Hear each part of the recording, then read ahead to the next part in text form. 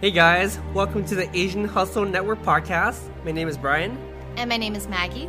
And we interview Asian entrepreneurs around the world to amplify their voices and empower Asians to pursue their dreams and goals. We believe that each person has a message and a unique story from their entrepreneurial journey that they can share with all of us. Hi, everyone. Welcome to the Asian Hustle Network podcast. Today, we're very excited to have two special guests with us today, Stephen Tang of Drunk Fruit and Joanne Tabalea Murphy of Walmart. Joanne and Stephen, welcome to the show. Hi. Hello, great to be here. Of course, we're excited to have you both on the show, but today we're going to focus our attention on Stephen. So Stephen, tell us your story and what was your inspiration to start Drunk Fruit? So Drunk Fruit is an Asian-inspired hard seltzer. Since then, our company has also expanded to creating other Asian-inspired alcohols. I was an immigrant. I was born in Shanghai, China. My parents immigrated to the US when I was 4. And I've always had that connection to my culture through food and beverage. When I was growing up, I was one of just a few Asian kids in my neighborhood, but the connection I always had to my identity was through food and beverage. So my co-founder, Ken, and I, we've always been known for making drinks for our friends in college. We'd always make cocktails. One that we were especially known for was a yogurt soju. So after graduating, me and my co-founder kind of went our separate ways, but we've always kept in touch, always been talking about our heritage and our food and our culture. So during the pandemic, we've just started this as kind of a side project. So Ken and I were just messing around in our own kitchens, just trying to make different types of drinks. And we saw that hard seltzer was kind of on the rise.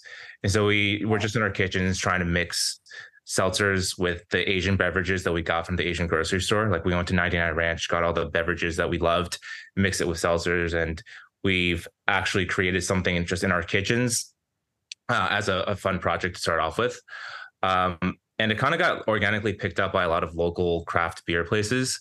So like we kind of sent our samples around to different stores in the area, and there was so much like organic traction that we thought we had something. And so we kind of grew it from there. But in the beginning, it was just a fun thing for me and my friend to do during the pandemic. And we were literally just messing around with it in our own kitchens to start off with. I love that. And what was the catalyst for you guys at one point to realize, hey, like instead of making this a side business, let's make this our main business? What was that conversation like? How much, you don't want me asking, like how much time and commitment did you make to this and be like, hey, if this does a certain amount of sales, we're going to leave our job and do this full time? What was that conversation like to convert this from side hustles to full-time hustle? So that was really tough because both of us had good paying jobs in tech. So Ken and I both come from a tech background. And we thought this was going to be a side hustle for indefinitely. So the kind of the catalyst is, it's hard to pinpoint an exact time. I would say there's a couple things. Like one, there's just a feeling in your gut that like there's something there, right? There's a feeling in your gut that like there's actually a market opportunity and that there's people actually really want this. So that's the first thing is like we saw just from like how much traction we were getting, like the excitement from the customers, the excitement from the retailers, people like Walmart coming on and showing interest in our products. All that spoke to us, and we almost resisted at first because we originally came into this wanting to keep it just as a side hustle, but we had so much interest from the retailers and the customers that we thought like if we want this to actually work out, we have to go full time. And I think it comes to that point for a lot of entrepreneurs that I've talked to. It's kind of just like a leap of faith in your gut. Like there's no like really rational reason, because like for me, if I thought about it rationally, I came to an answer every time that I shouldn't quit my job, just like based on economics and like risk factors. But I think it was just more of a feeling in my gut that like I think there's something here, and there's really no way to find out except if I go full time. I love that. I love that a lot. And I know compared to the other Asian like hard seltzer brands out there, I feel like you guys are the most word of mouth organic marketing. Right. I've seen some pretty aggressive marketing so far. So I really appreciate that. I really appreciate how grassroots you guys are. Like definitely like I'm starting to see more and more like Drunk Fruit supporting other Asian organizations during their events. So thank you so much for doing that. And I want to throw the question to Joanne real quick. Joanne, can you tell us about the first time you met the Drunk Fruit team? Well, I will tell you, I mean, they're a lot of fun, right? But we met through a mutual friend. our acquaintance, and who told me, oh, by the way, this great, cool group of founders just applied to Open Call, Walmart's Open Call. And Joanne, you really need to meet them. So it was like right around the pandemic, and we were doing everything via Zoom, right? And so we got on a Zoom call, and the energy level between these founders and their team was just really incredible. Talk about risk taking and linking in playfulness, not corporate like at all. You guys didn't come across, Stephen, as corporate like at all. And I love that because it fits with the brand, right? So anyway, yeah, that's how we met. It was fun.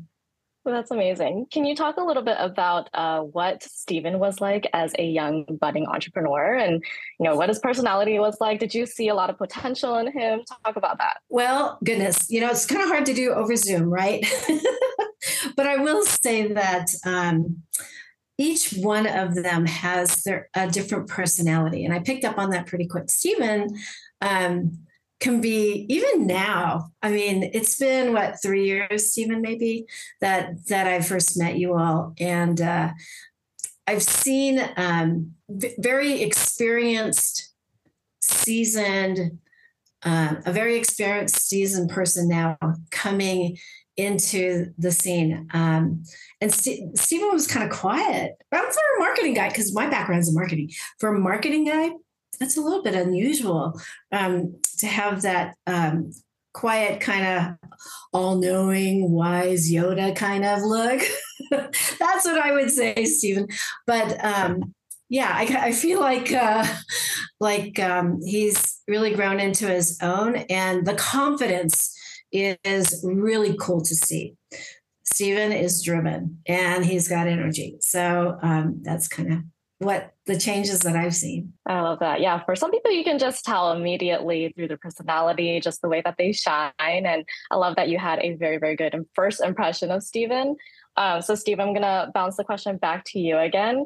And you ended off the last question off with talking about, when you decided it was time to make the jump, right? And you started off in tech.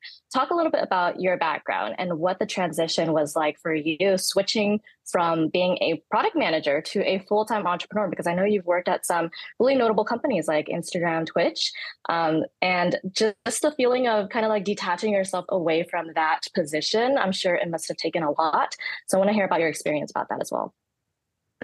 Yeah. First of all, thank you, Joanne, for saying those things about me. Actually, the whole marketing thing that you said kind of relates to this question because, yeah, I'd never planned to be a marketer. I didn't know anything about marketing when we first met. And I think I approached marketing from a standpoint of my previous experiences in tech. And so like a lot of things that I think we do are unconventional.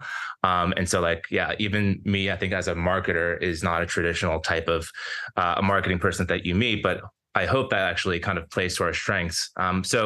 My background was in tech. I spent the last 7 years before doing this company at large companies and tech startups. I've worked at Instagram, Twitch, as well as like a handful of smaller tech startups. Making the transition to consumer brands and starting my own alcoholic beverage company, totally nothing I ever expected of myself. But it's been really, really fun. I think the first big difference is that working on a tangible product I feel it for me at least, makes me have a much greater connection to the work that I'm doing, and seeing people's reactions when they actually get to crack open a can and drink it is really magical. For me, the transition, I think I've had to do what I call a lot of more like boots on the ground kind of work. I've had to learn how to drive a forklift. I've had to learn how to work with warehouse workers and a lot more like in store, trying to sell people, trying to talk to store managers and build relationships.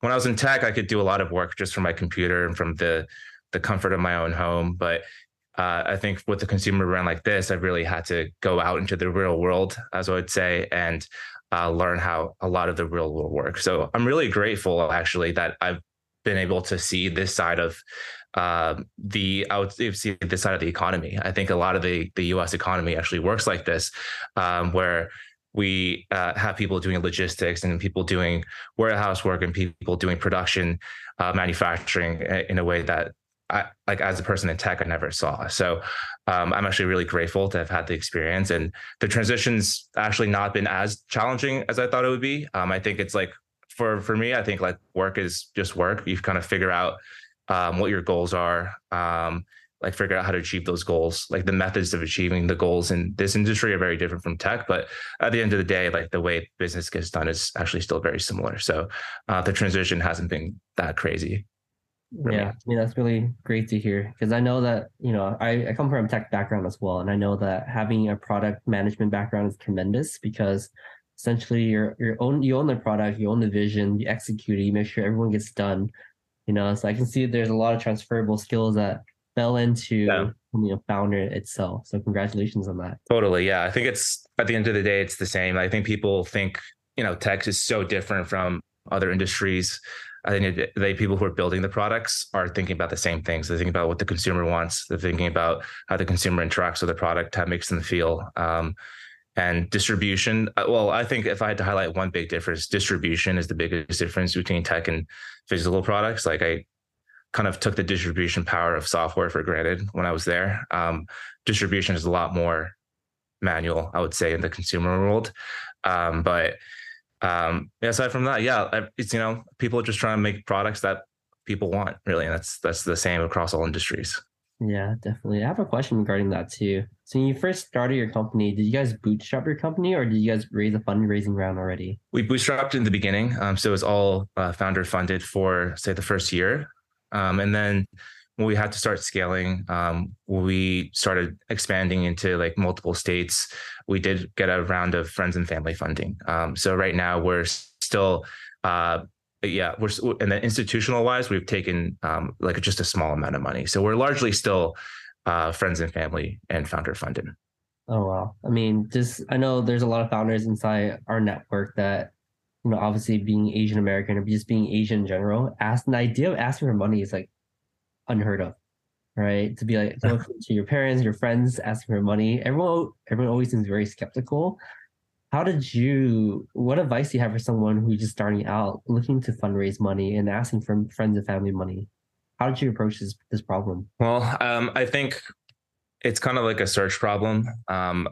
We start trying to find everyone that we can talk to. And most people, at least that I found, most people are willing to talk to you if you're building a company, because people like talking to founders and like talking to people doing interesting work.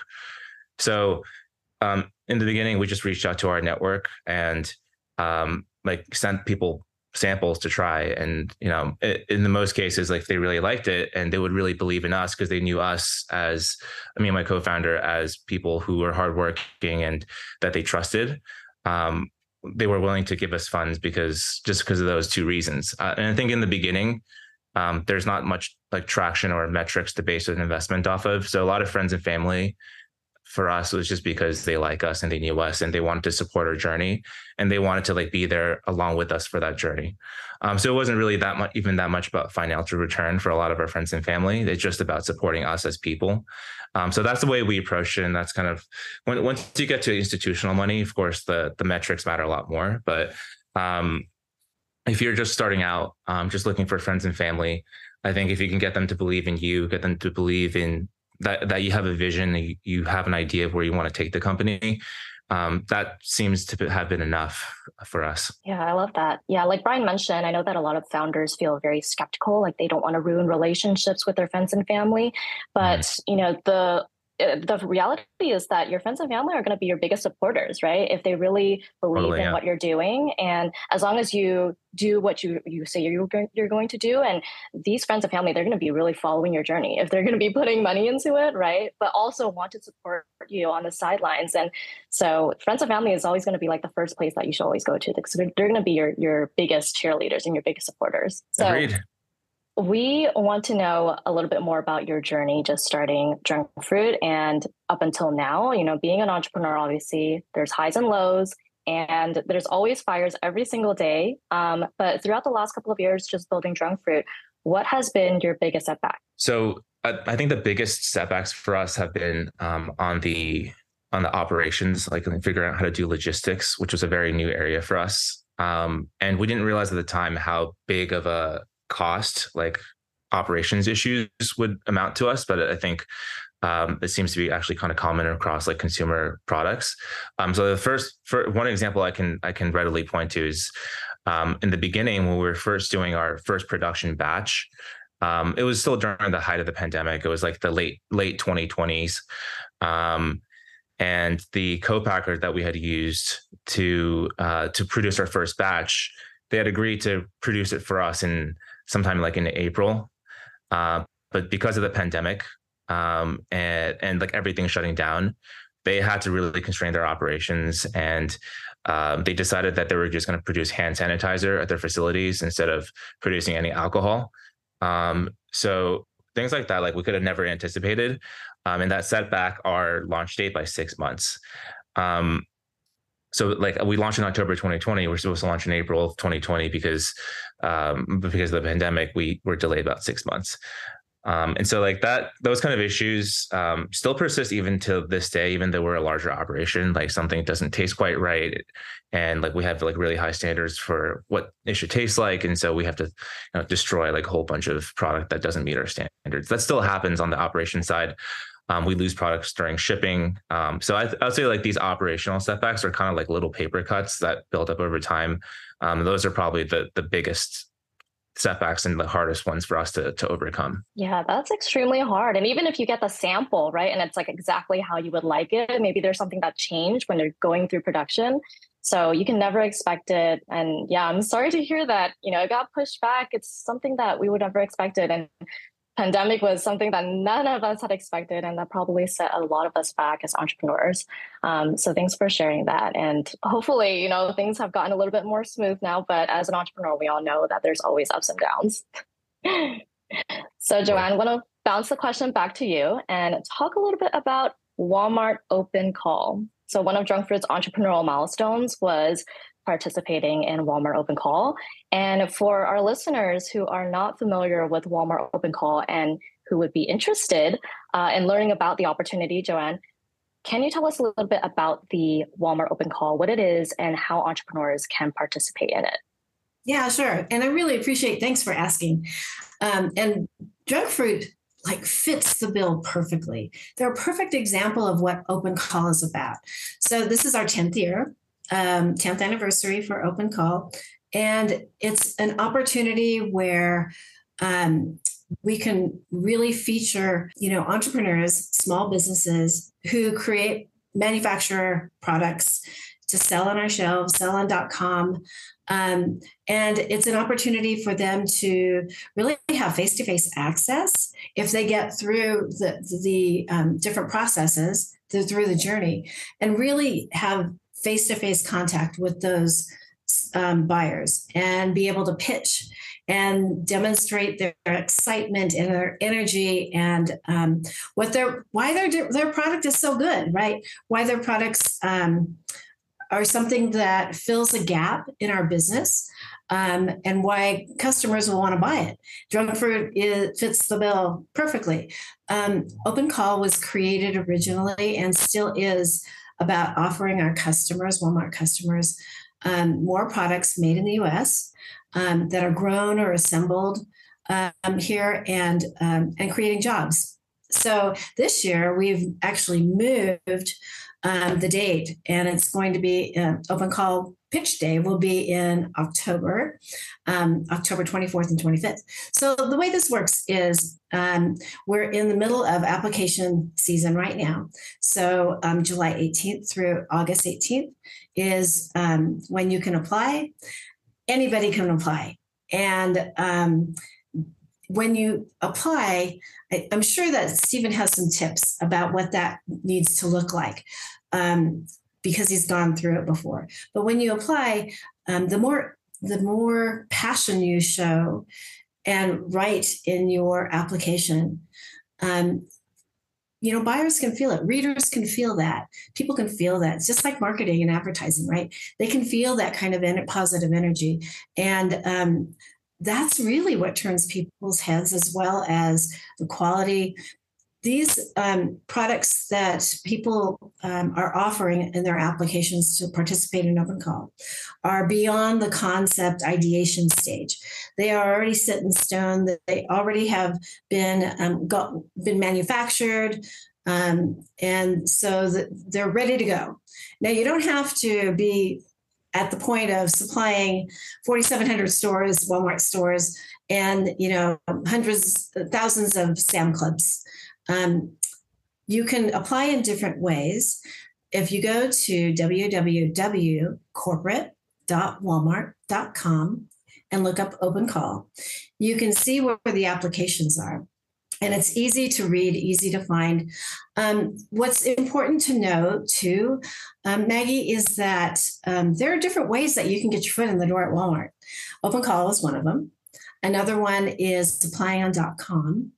And another way is it's all about relationships and building a relationship with your local store manager and getting them to talking to them about what your products are and offering, for instance, to put a display up on their floor and making sure that you're the one who works the display, replenishes it, talks to the customers about how cool your item is, and why it's so different and why it's a plus up from where they're already at. Those are the kinds of things that you can do to really push your product into our stores, into .com, into Sam's Clubs. Okay, wow, that is a lot of really helpful information for anyone who's interested.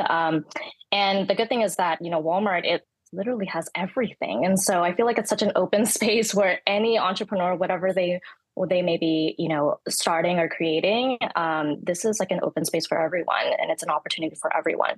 So thanks so much for sharing that. Stephen, on that topic, it is Walmart's 10-year anniversary of Open Call. So can you share a little bit about the event and what the process was like for you? I know Joanne mentioned that you have some tips and tricks. And how did your pitch for Walmart go? And especially, why did you choose Walmart out of any other supermarket? The open call process was actually surprisingly easy. We did an application online, and I think part of it, we had to submit like a little pitch video of talking about our product and the founder and our stories behind our product. After that, it was very, very structured. So we got a call back. We found someone from our category to guide us through the process. So like Walmart facilitates all of that. They'll connect you to the right person, and then you start talking to the category buyer for your products. So in our case, alcoholic beverages and beer. And from there, you have like a couple of weeks to prepare like a final pitch. And there it's kind of like pitching investors or pitching a store, retailers. You make a pitch. We made a pitch deck and then presented to the buyer, gave them samples. And from there, they decided which ones would make it through to the final rounds and ultimately onto the shelves. So it was a matter of just preparing at each step, and Walmart guided us through each step. So it was actually relatively simple for us. And I think we were lucky to have a smooth process, and lucky to have a buyer that was really organized and guided us through the process. And of course, like Joanne also was a huge help there. But I think for us, it was just going through the process and following, like taking the steps that Walmart wants you to take, and then telling your story articulately and in a way that resonates with the people that are making the decisions at Walmart. I love that. Yeah. And like Joanne mentioned, you can really tell when a brand or an entrepreneur is being genuine, right? And we, like Brian and I, we know that specifically for AHN.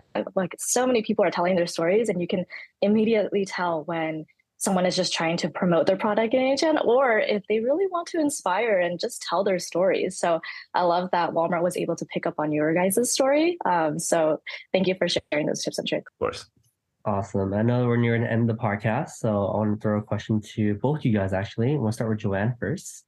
Joanne, do you have any advice for entrepreneurs who are trying to get their products on Walmart shelves? Yeah, well, some of it is what I just shared with you. Another thing, and this is something that many entrepreneurs do already. Maggie talked about, passion and being authentic and so forth.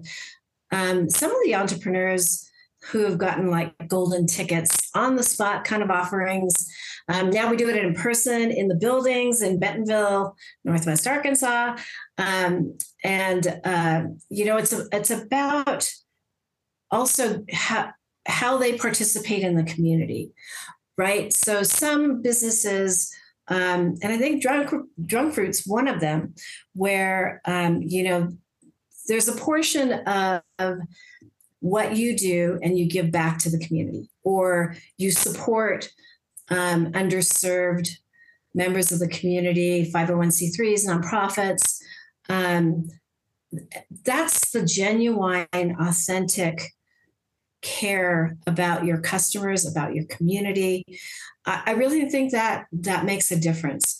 Another company that I work with, that I've done for a gazillion years, even before Walmart Open Call in my previous life, they were about education. So even though their products were about growing your own food in food deserts and so forth, they wanted to bring their story and their product to schools and show students that they can actually grow their own food, even though they live in the city or they live in an apartment or whatever it happens to be.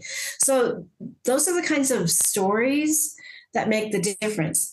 Stephen talked about how their products came together, how their company came together, the founders, and what that story was like. That journey and sharing that journey sets you apart from everybody else. So your product is really great, but that's not the whole story. You're a part of the story too. So make sure that you tell that story. Absolutely. Thanks so much for sharing that, Joanne. Storytelling is so important. And we always say that your story is unique to yourself and no one has the same story as you do. So it's so important when you're building anything, a company, a product, you have to tie your story into it to make it unique. What about you, Stephen? What advice do you have for entrepreneurs who are trying to get their product on Walmart shelves? Yeah, first of all, 100% agree with Joanne and everything you all have said about storytelling. That is probably the most important skill for starting out as an entrepreneur, outside of getting into Walmart, but even for just like getting really anywhere, getting started anywhere with investors, with your first stores, with your first sales. So definitely agree on the storytelling piece.